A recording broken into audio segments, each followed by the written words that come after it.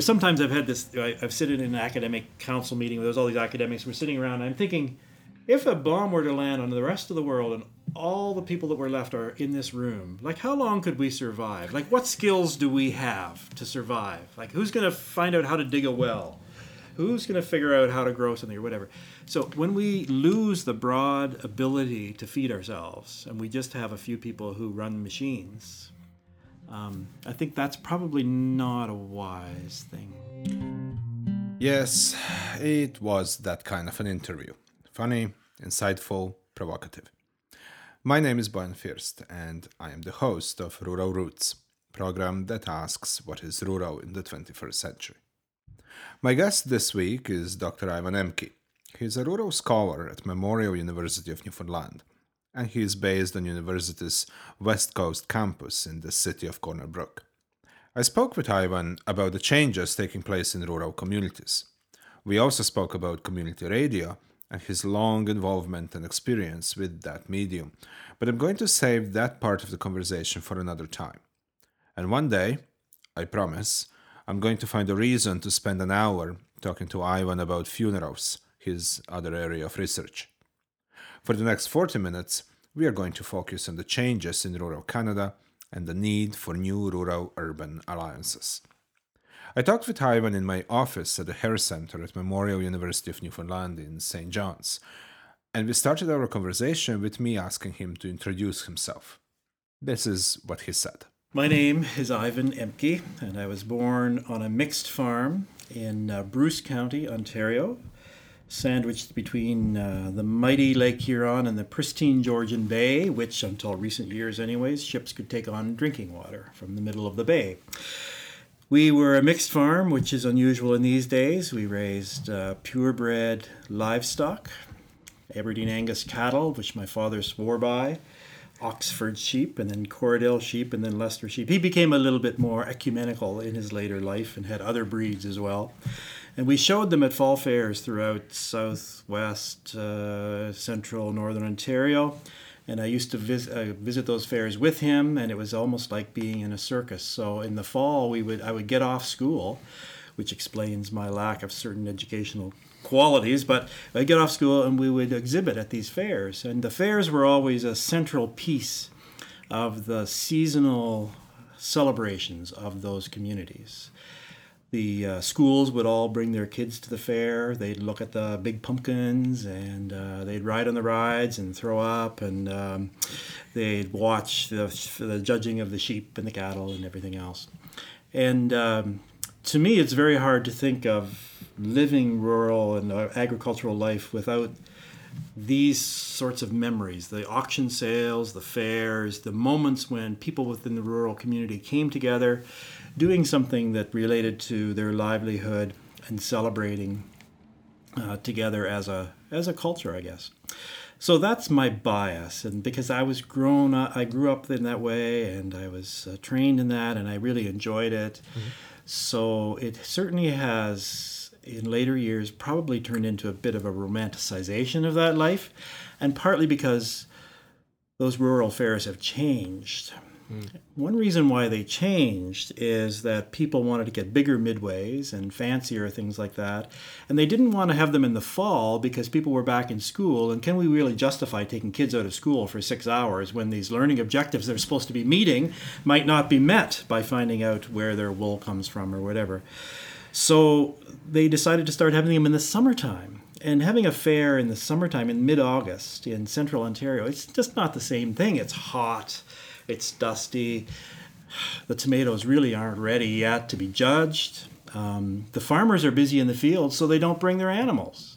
And so the whole notion of the fall fair has changed in the 30 years, I suppose, since I used to be going to, it was 40 years or whatever, when I was going to fall fairs. And so it's a bit of a symptom, I suppose, of what's happened at the transitions for rural life. There's some great things that have happened, but there are also some pieces of what gave meaning to my family and my relatives and friends and neighbors growing up on the 10th concession of Brant Township. It gave meaning to us. Those are now gone. But it's interesting that compliance with school learning objectives played this huge role in changing of the essentially the rural life way. Yeah. I think there are examples of that, and this is why the shift is not some grand conspiratorial scheme on the part of a small cabal of men meeting in a boardroom somewhere, but it's the sum total of all the small changes that have to be made, whether it be conformity to large school districts, which are not rural-based anymore, but they're usually urban-based. I'm speaking right now from Newfoundland, which has one English school district on the island and one French school district. It used to have, when I first moved here, it had 20-some school districts, English. Other things like insurance rules around community centers where they can't offer or have the same kind of meals that they used to have because of food safety regulations, some of which are put forward by, of all things, Agriculture Canada, which, you wonder, wait a minute, who's listening to who there? Shouldn't you, have a group meeting? But insurance rules too, things around water, around accessibility, which make it very difficult for small communities to keep community centers operating in the way that they used to. So it's a sum total of all these small procedural policy changes made all for... No, I wouldn't. I almost said all for the right reasons, but I'd really have to justify that. I don't know if they're made for the right reasons. But they're all made for reasons not, okay, let's destroy rural life. That wasn't the reason why they made those. But that's sometimes the unintended consequence of what we do. In 2006, Ivan wrote an essay for Newfoundland Quarterly magazine asking whether or not rural life was worth saving. As you have probably realized by now, Ivan is not shy and he is quite comfortable asking provocative questions. In that essay, he wrote about two rural extremes that exist in popular culture: the romantic, idyllic rural, and the rural as a backward, stuck-in-its-ways place. I asked him how he felt about that essay 10 years later. Our conversation from there quickly progressed to a discussion about the need for new rural-urban alliances and food and environment as a potential glue that can keep the rural and the urban connected. Well, you see, rural is uncomplicated, right? It's simple. It either is this or it's that. When you divide things up into two, you're obviously leaving lots out. But I found that was an interesting kind of, not exactly a dichotomy, but I suppose a continuum. Mm-hmm. The rural is backward. And I must admit that I think I borrowed this from the notion of youth as fun and youth as trouble, which is another continuing that in a different area of research they talk about, ways we look at youth. But when we look at youth, or rural, as backward, it reflects sometimes that kind of knee-jerk reaction that I have, having grown up and hearing all the jokes about farmers, especially sheep farmers, because we had sheep as well, and I couldn't imagine. Anyway, I could never understand those jokes, but just the sense of kind of not being cosmopolitan and not really quite being part of the world that we were trying to build in Canada in the 70s and 80s and 90s. So it was part of a reaction to that, this notion that there is a backwardness. I found that in Canada it's kind of interesting because, and possibly in that article I pointed out as well, that if you look at the major pieces that make us Canada, policy initiatives that make us Canadians versus Americans, a lot of these had their roots or they were nurtured in rural communities, not in urban communities. So if you take Medicare, that's a big thing that people say, well, what makes you different from Americans? Well, we have free health care. I mean, there's lots of issues around that. Don't get me wrong. But where did that came? It came from Saskatchewan, basically. It was Tommy Douglas. It was a bunch of British doctors came in, and it was in rural communities, and they fought it out. And that was not something that happened in the middle of Toronto. I'm sorry, Montreal, but you didn't think of this, or Vancouver. And if you take things like community governance or local governance, if you think of all those rural school boards that used to exist, the rural farmers groups, the rural women's institutes, and all of that, which really helped to educate entire generations of people who were geographically dispersed at a time when geography meant even more than it still kind of means today. That the kind of work that they did in building leadership potential and so on was very important not just in rural areas, but also in creating leaders who went on in politics and in other areas, arts and so on, to kind of define us as a nation. If you think of the first places where women were elected to office in Canada, they were rural districts. They were really rural values that they were playing out, and that became important for us as a nation. If I were to ask you, and you could have a contest, take a picture of the soul of Canada. What do you think the picture would be?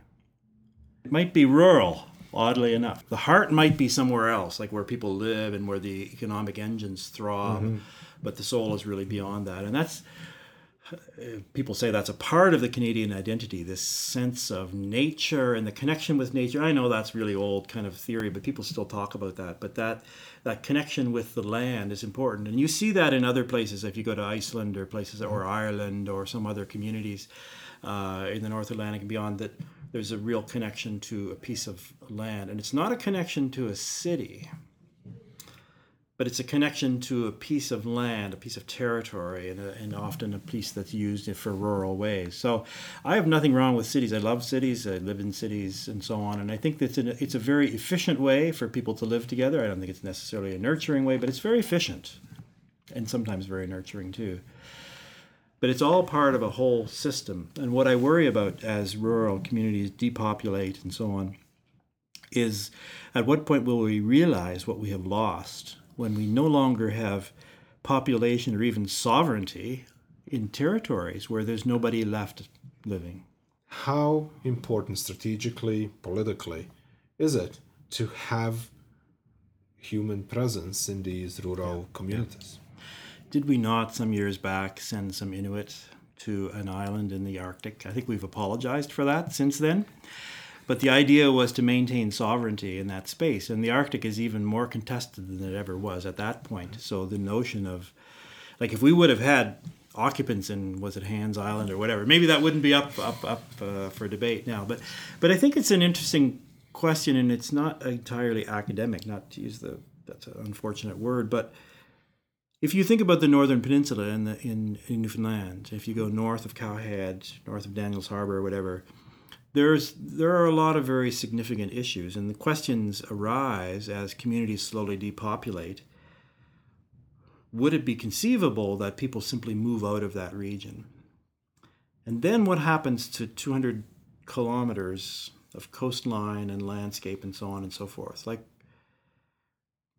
there is this issue about if you don't occupy a territory, you have no claim on it in a way. That's almost something that sounds like common law, I suppose. But really, you have no control over what happens in that. Lots of things could happen in that. And what happens in other countries, in various nations, where you don't control your territories and you don't have your own people living there, is somebody else comes in and cuts the wood or takes the copper or plunders the Mayan artifacts or whatever. And so occupation is a major part of sovereignty. Now, I don't know if the Americans are going to come and plunder Port Saunders or something like that if we don't live there. That's not probably going to happen. But it still raises the question about, well, I sort of wonder, why don't we just give that land away to people who want to live there? Why don't we start... Because we're the only country in the world that's still creating agricultural land. Like Newfoundland really is doing a fair bit of that. And I remember the old homesteading kind of act and so on. And I'm thinking, well, if we aren't going to live there, there's probably people somewhere else who might be interested. Maybe it's time to rethink the use of rural territory and property. Newfoundland and Labrador has a lot of crown land that causes some problems in terms of resource extraction and being able to make commitments in the long term so you sustainably forest an area, because you don't know if you'll have it next year. The total allowable cut is not decided, and so on forth. So you could possibly make an argument that the rural territory that we have, we need new models for how we distribute it among the people. We talked a little bit about the idea of rural as backward. Let's talk about the other side, rural as idyllic. Yeah. That's a nicer part of it, but it's equally problematic because it isn't entirely accurate. I can have the rural as idyllic notion, and I enjoy that. I have lots of my relatives still live, they still farm, and so I enjoy spending lots of time with them and so on, and occasionally even work for brief periods of time with them, very brief, But then you're out, you had a great day out in the fields, haying or, chasing cattle around or whatever it is that you're doing, and you go to the local, truck stop and you're having a coffee, and then you hear people saying all kinds of weird and stupid things. And you think, oh man, all the romanticism is gone. So that's rural as backward and rural as idyllic. You can have it in the same day. And you kind of all get meshed up. They all get meshed up. I prefer to think of rural as being a little closer to idyllic, or I romanticize it a bit more. But that's because I see some of this, what we call backwardness, to be not ignorance. Sometimes it's not knowledge of the situation. Sometimes it's people who feel like they've not been treated well by a system and that they're kicking back at whatever happens to be the issue of the day. So it's a reaction to a feeling of powerlessness, whatever. And the other piece of that, which is unfortunate, is sometimes we think that if we can add in a bit of urban, it makes rural better. So if we can just get them internet, it'll be all right. They'll be better. They'll be better off, or whatever. Just get them a little bit of this or that. And, I like the internet. It wastes a lot of my time, really. But I think some of the things that are coming back to rural from urban, really started in rural anyways. I went to this conference on urban agriculture a couple of years ago in Toronto, downtown Toronto. Beautiful conference. Great. All these people were talking about growing tomatoes and so on. Can't we get this to be happening elsewhere? It's like they came up with the idea of agriculture. I thought, oh my God. It was pretty astounding, really, in a way. Now, I don't think they were trying to suggest that we hadn't been growing food in the farms. But the approach that they took was that they had discovered something. It's the beautiful thing about converts. It's like they're just so emotional about it all. And if we took every little strip of grass in Toronto and every windowsill and grew something on it and every roof, we'd get maybe, 10% of the food they need. They're still going to need some farms out there outside. But by this whole... I'm not trying to be critical of this food security kind of issue and so on, but the one thing I find about it is it's moving this issue like food security, and it's a very urban population that's moving that forward as if it's their idea and they're sharing it with the rural people, those people out there beyond. Whereas, this is something that they kind of have been doing for quite a few years, and they have actually been doing it for you for quite a few years. And maybe there could be alliances that are created, because I think food is I love food as a symbol for how communities come together when they eat together, families come together when they eat together. But also, I think that food would be a good symbol for how rural and urban can come together, because they both have to eat. So urban people need to eat, and rural people happen to have capacity to feed them. And so one way they can create alliances is to both be working on food security. Just like the environmental movement, I've often wished that there could be an alliance between urban and rural over the environment, that then they wouldn't, see each other as being opposites or somehow opposed. Ivan says we need new rural-urban alliances, and there is an opportunity to build them around the food we eat and the environment we live in. Such alliances, Ivan thinks, are important, desirable, and probably necessary. For those alliances to happen, the rural and the urban have to understand each other in ways that go far beyond the usual stereotypes. Part of the difficulty is that the way in which rural people interact with their environment might be unusual for people who live in a city, who don't live in a natural environment to start with. So they really have no right to complain or whatever. But let's take this as an example. So I'm out in the field with a friend. I'm an urban guy, and then he's a rural guy, let's say. So we have a can of beans over a campfire, and the can then, which he takes and he digs a little hole and he buries it there. And so wait, hold on. That's not environmentally sensitive. You need to take this can back and put it in the garbage. And he says, well, why would I do that? So I take a can, I actually take it back, I put it in a plastic bag, I take it to the garbage. What do you think they're going to do with it? They're going to put it in a hole in the ground, right? He said, well, there's a lot of space here. There's a lot of space. If it's going to decompose, it'll decompose at the same rate in my hole as opposed to in your hole. And maybe, he says, just to get me, maybe it would be useful if people buried their garbage right where they used it instead of trucking it somewhere else. God, that's a dig at me, right? Because I don't like garbage in my backyard, so I ship it out somewhere else. But that's a different relationship to the environment there. I'm not suggesting we should have cans of pork and beans that we can't recycle. I know there's that and so on. But we're speaking from Newfoundland here, where I can't recycle a can. Mm-hmm. Yeah. So first of all, there's that different relationship. It's just like when I grew up on a farm, and so we raised animals, and we understood that in order to eat an animal, you need to kill it first. This might come as news to some people who only shop in stores. But the relationship, there's kind of an interesting psychology about raising animals to be killed for meat. It's kind of like the psychology of hunting a caribou that you, in other contexts, recognize or worship, if you even want to use that language, and then killing it to survive. That whole relationship between the individual and the environment, and taking things out of the environment, including taking the life of animals sometimes, and certainly of plants, in order to survive, which is a different way of looking at things than if you live in an urban environment where you never really have to address that. Now, you might at some point in your head, you realize when you're talking about pork, that's probably a pig or whatever. But honestly, people don't really think about that, and they don't want to know about that, and they get frustrated when they hear it, that this is happening. So the relationship you have with the environment is different. If you're a subsistence farmer or if you're raising animals for an urban market, you end up having a different kind of a relationship with that. Now, there are lots of farmers who care very deeply about their animals, no question. There are lots of farmers who don't like the pressures that are being placed on them by corporate agriculture, which is an urban thing, by corporate agriculture to mass produce chicken and fill them with all kinds of hormones and stuff like that, and so on.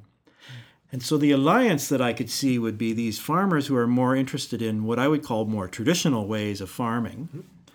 If there could be an alliance between people who want organic and the farmers who also want organic, but they're stuck in an economic system where unless they go big with the corporate farmers, they can't get the loans from Farm Credit Corporation or a bank and continue to operate. So that's the kind of alliance that would be great. And there are places where that's starting to happen, community shared agriculture and so on, where you're starting to see a relationship between a producer and a set of consumers, where they cut out the middle person there, the middle corporations. And everybody feels good about that. Is there a way to recognize the intrinsic value of rootedness in place and the relationship to the world that's different? See, now we're talking about the worlds of meaning and value, small v value, not the big V that the economists talk about, that really don't relate to economics very well because it can't be quantified quite as much. Now, a couple things there where you talk about place, and that sometimes you economically disadvantage yourself because of your connection to place. And I think it's a very interesting phenomenon that does occur, yes. Likewise with certain activities. So you have people who fish and people who are farmers who just basically get by. Farmers, they make their money when they sell their farm at the end of 50 years of farming. If they're trying to sell it to a child, one of their children, it becomes very problematic. But in many ways, some of these occupations, we rely on people to do this for very little money. And they're very important occupations. There's this term called hobby farmer, which Statistics Canada uses. And I always found that really interesting because many of these hobby farmers are producing some very important products for us. In terms of maple syrup, I think almost all of our maple syrup is produced by hobby farmers. In They're Canada? called in Canada. They're called hobby farmers because only a proportion of their income, a smaller proportion, less than 50%, comes from the farm itself. Maple syrup is a seasonal thing, every few weeks a year, and then you're done. But if we didn't have hobbyists who are making this maple syrup, we'd have no maple syrup, and that's one of the symbols of Canada, right? It's on our flag. But we don't have. I've never heard somebody say, "Well, I'm a hobby economist." Like, I don't really get paid to do this economic stuff, but I just do it and I get by. Or I'm a hobby accountant, or I'm a hobby IT specialist. Well, there might be some of those anyway, but it's like we've taken certain activities that are pretty central to the reproduction of us as a species, and we've allowed the producer to be so devalued, so they're not getting the economic value out of what they're doing. But we think that's okay somehow. Like, that's all right. I mean, a corporate lawyer gets, $300 a minute or whatever it is. But the farmer, that's okay. He's just a farmer after all, or she's just a farmer. And so to me, it's a whole kind of, you just have to laugh at it because otherwise you cry, because it's a really skewed kind of system that we have. And then you get, well, why did that happen? And the concentration of power and the rise of agribusiness, agri-foods. I must admit that I don't like the term agri-foods. I much prefer the term agriculture. Growing food is a culture. It's a whole range of values and relationships. Oh, there goes that word again. Not just between individuals who grow and produce the food, between the individuals and the environment in which the food is grown and so on. Agri-foods that's like Bay Street stuff. Like that's, I'm going to get into soybeans now. I'm going to buy some soybeans, futures, and then I'm going to sell them in a few seconds and make some money, So it's again that dichotomy between a globalized urban view of agri-foods and then localized, tied to a place by necessity, agriculture. Mm-hmm. You see, you could argue, I don't know if this is going way over the top or whatever, but if we talk about relationships, like the relationship we have to food, when that loses its authenticity, so to speak, like when we don't know where it comes from, and we don't understand under what conditions it is made, and we don't wonder every day at the miracle of growth of food and so on, we start to use food in more profane ways. We start to abuse food. We start to eat junk. And maybe it's a symptom of a wrong relationship. Geez, I'm sounding like a missionary again. A wrong relationship with food. So I take a great deal of comfort from the movements which started way back, centuries and centuries ago, where urban people, by and large, then moved into communities and they started growing their food, and they understood the value of that activity in terms of coming to peace with the world. And in the last year or two, I've been reading little bits and pieces of literature on the therapeutic value of gardening and of growing food and so on.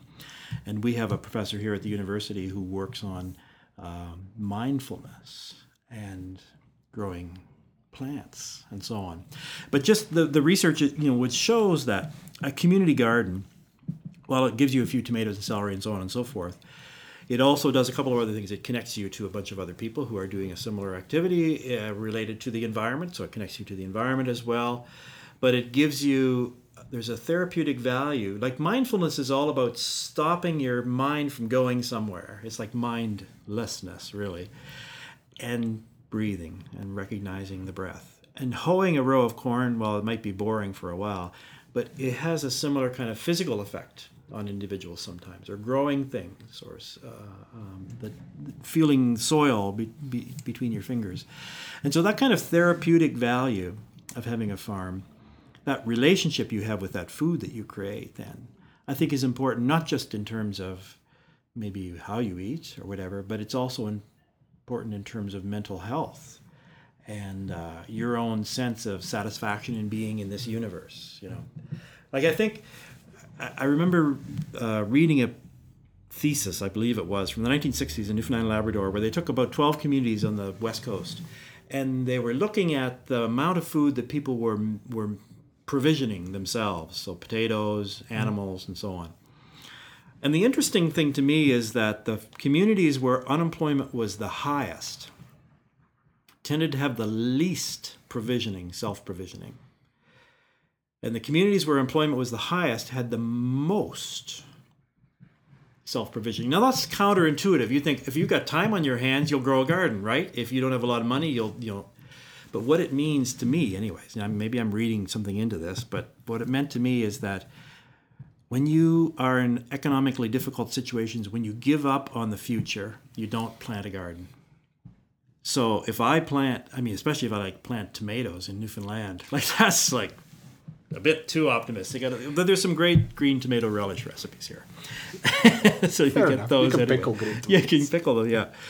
But I think that relationship then with that land, like growing that garden is a sign, is a symptom, and maybe it's therapeutic as well, but it's a symptom of a belief in the future and a belief in efficacy. Like I can grow some of my own food and so on.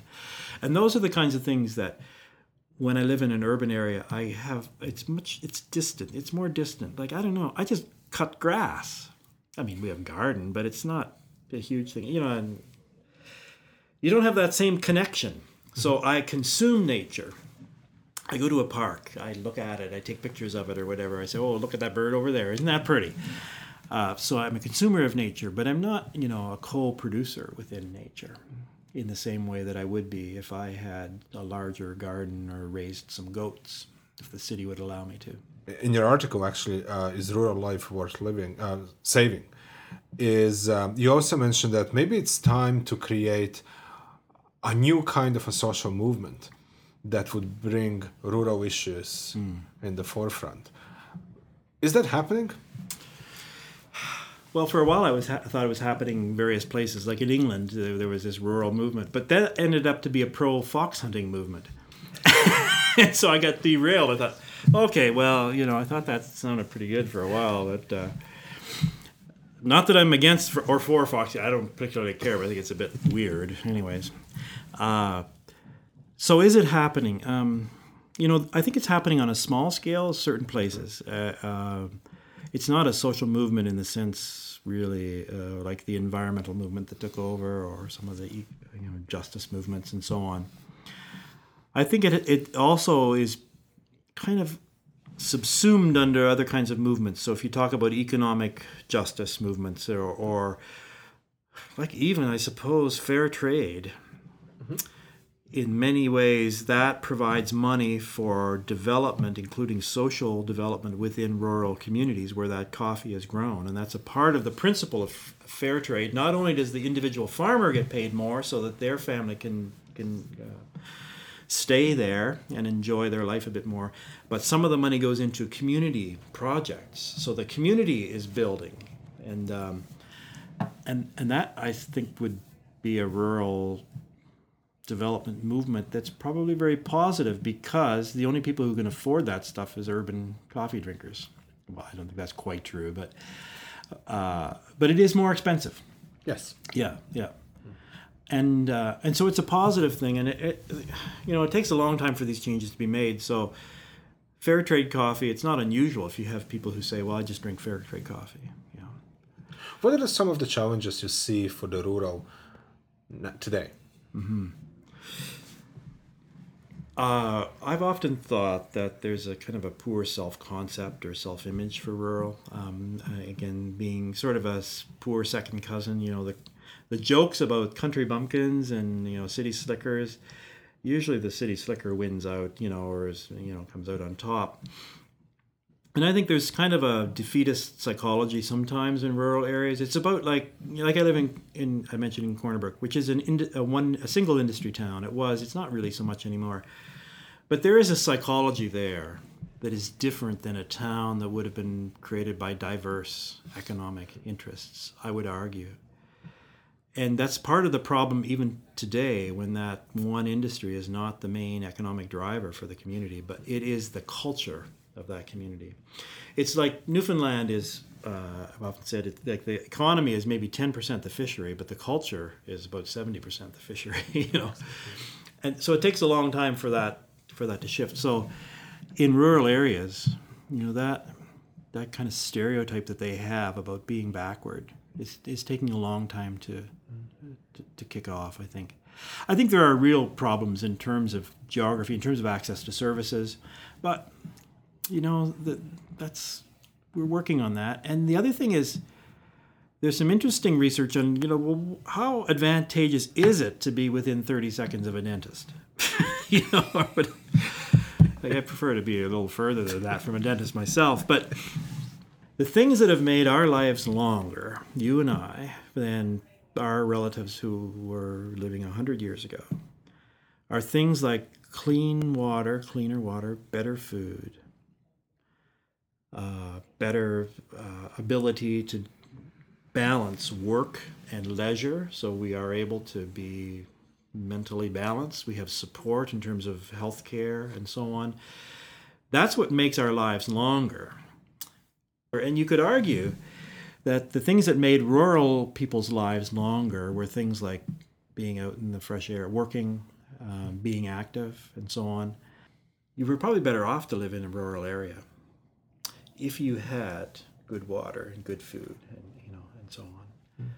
So I come from a long line, and my wife comes from a long line of people who basically lived on farms all their lives, and they lived into their 80s, and there really was very little illness, despite the fact that they had no access to health care. Towards the end, our conversation turned a bit speculative. We wondered what would happen if we turned stereotypical rural-urban relationships on their head. What if we prioritized rural as a measure of a success? Here is the last bit of my conversation with Dr. Ivan Emke. Maybe we should judge the success of urban areas on rural terms. Mm-hmm. What would that look like? Access, view sheds would be one thing, not just a park, but an actual view shed without a building in it, like whatever.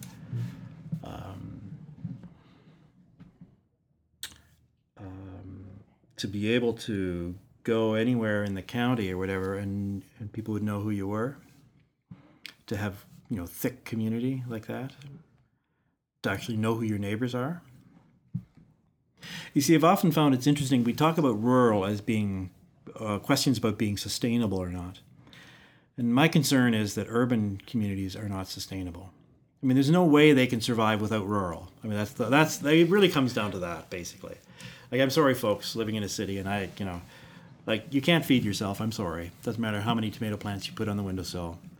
Basil's great, but you're not going to, humans cannot live by basil alone. It says that somewhere. You're not going to get the minerals for your little computer chips, those rare earth minerals that you're going to need for your cell phones. You're not, all these things. You have no chance of surviving. And the only way you can survive cities is you put the thumb under rural and make sure they give you the resources for almost nothing. And if you get them for almost nothing, you'll be okay. But if you let rural start to ask for a fair return, like fair trade here on their labor and their activity, you might have a problem. Because the problem is, urban Canada, is that rural can say, fair enough, we just won't send you any of our stuff. Now, fortunately, your corporations and your stockholders and dividend holders have infiltrated into so many of the agri-foods companies, that you'll probably be able to, under armed guard, extract the wheat and the little pigs from them for a period of time. But this is part of this whole, when you start thinking like that, you start to realize, this is pretty skewed, isn't it, Ivan? And then you realize, maybe this is kind of the way it is. How is it that these big cities, which you need immense amounts of surplus, how is it that they keep getting this surplus for almost nothing? We have a cheap food policy in Canada and in the United States. So we spend less percentage of our disposable income on food than most countries. Really? Yes. The United States has a really cheap food policy. And if they actually paid, because, the U.S. government pays their farmers not to grow and all this kind of stuff, and they keep the prices artificially high. If they actually paid for the cost of their food, it would be a shock. Now, it's hard for us right now. We're seeing cauliflower in the store for $7 a head. That's getting close to the actual cost of that cauliflower because we're growing it in the middle of a California desert in a drought, and we're shipping it around to us, and so on and so forth. But we are astounded by that. Like, we don't want to see that. And I agree. I'd like to get cheap food too, but I have to realize at some point, this is not going to work in the long term. The cheap food policy won't work in the long term. It might work for 100 years, but that's going to be it. Like, how much longer can we actually get our vegetables out of California? I mean, when you see the aquifer going down and down and down, I mean, I'm not trying to be alarmist here or pull a David Suzuki on you or something like that. But you have to start to wonder, like, okay, how are we going to maintain these cities? How are they going to get drinking water? And so on and so forth. So at some point, cities have to realize, okay, we're not really sustainable, so how do we make alliances with rural? Right now, they've made alliances by buying it out. The Cargill corporations of the world, the Monsantos and so on, not to pick on them or whatever, but they're large corporations that have big tentacles in rural areas. And as long as they continue to buy out small farmers and so on, small producers, there might be the illusion of protection from scarcity, food scarcity and so on. It can't go on forever. Thank you for listening to Rural Roots. My name is Bojan First, and I'm the host of this program. My day job is at the Leslie Harris Center of Regional Policy and Development at Memorial University of Newfoundland in St. John's. This show is produced in collaboration between the Harris Center, Canadian Rural Revitalization Foundation, and Rural Policy Learning Commons Partnership, bringing together rural scholars and policymakers in Canada and abroad. This week, I spoke with Dr. Ivan Emke, a rural scholar at Memorial University of Newfoundland in Corner Brook. Ivan studies ways in which rural communities change, connections between rural and urban, rural communications, but also funeral practices. He is very involved with rural community radio all across the province of Newfoundland and Labrador and international. I have provided some resources to Ivan's work on our website, ruralrootspodcasts.com.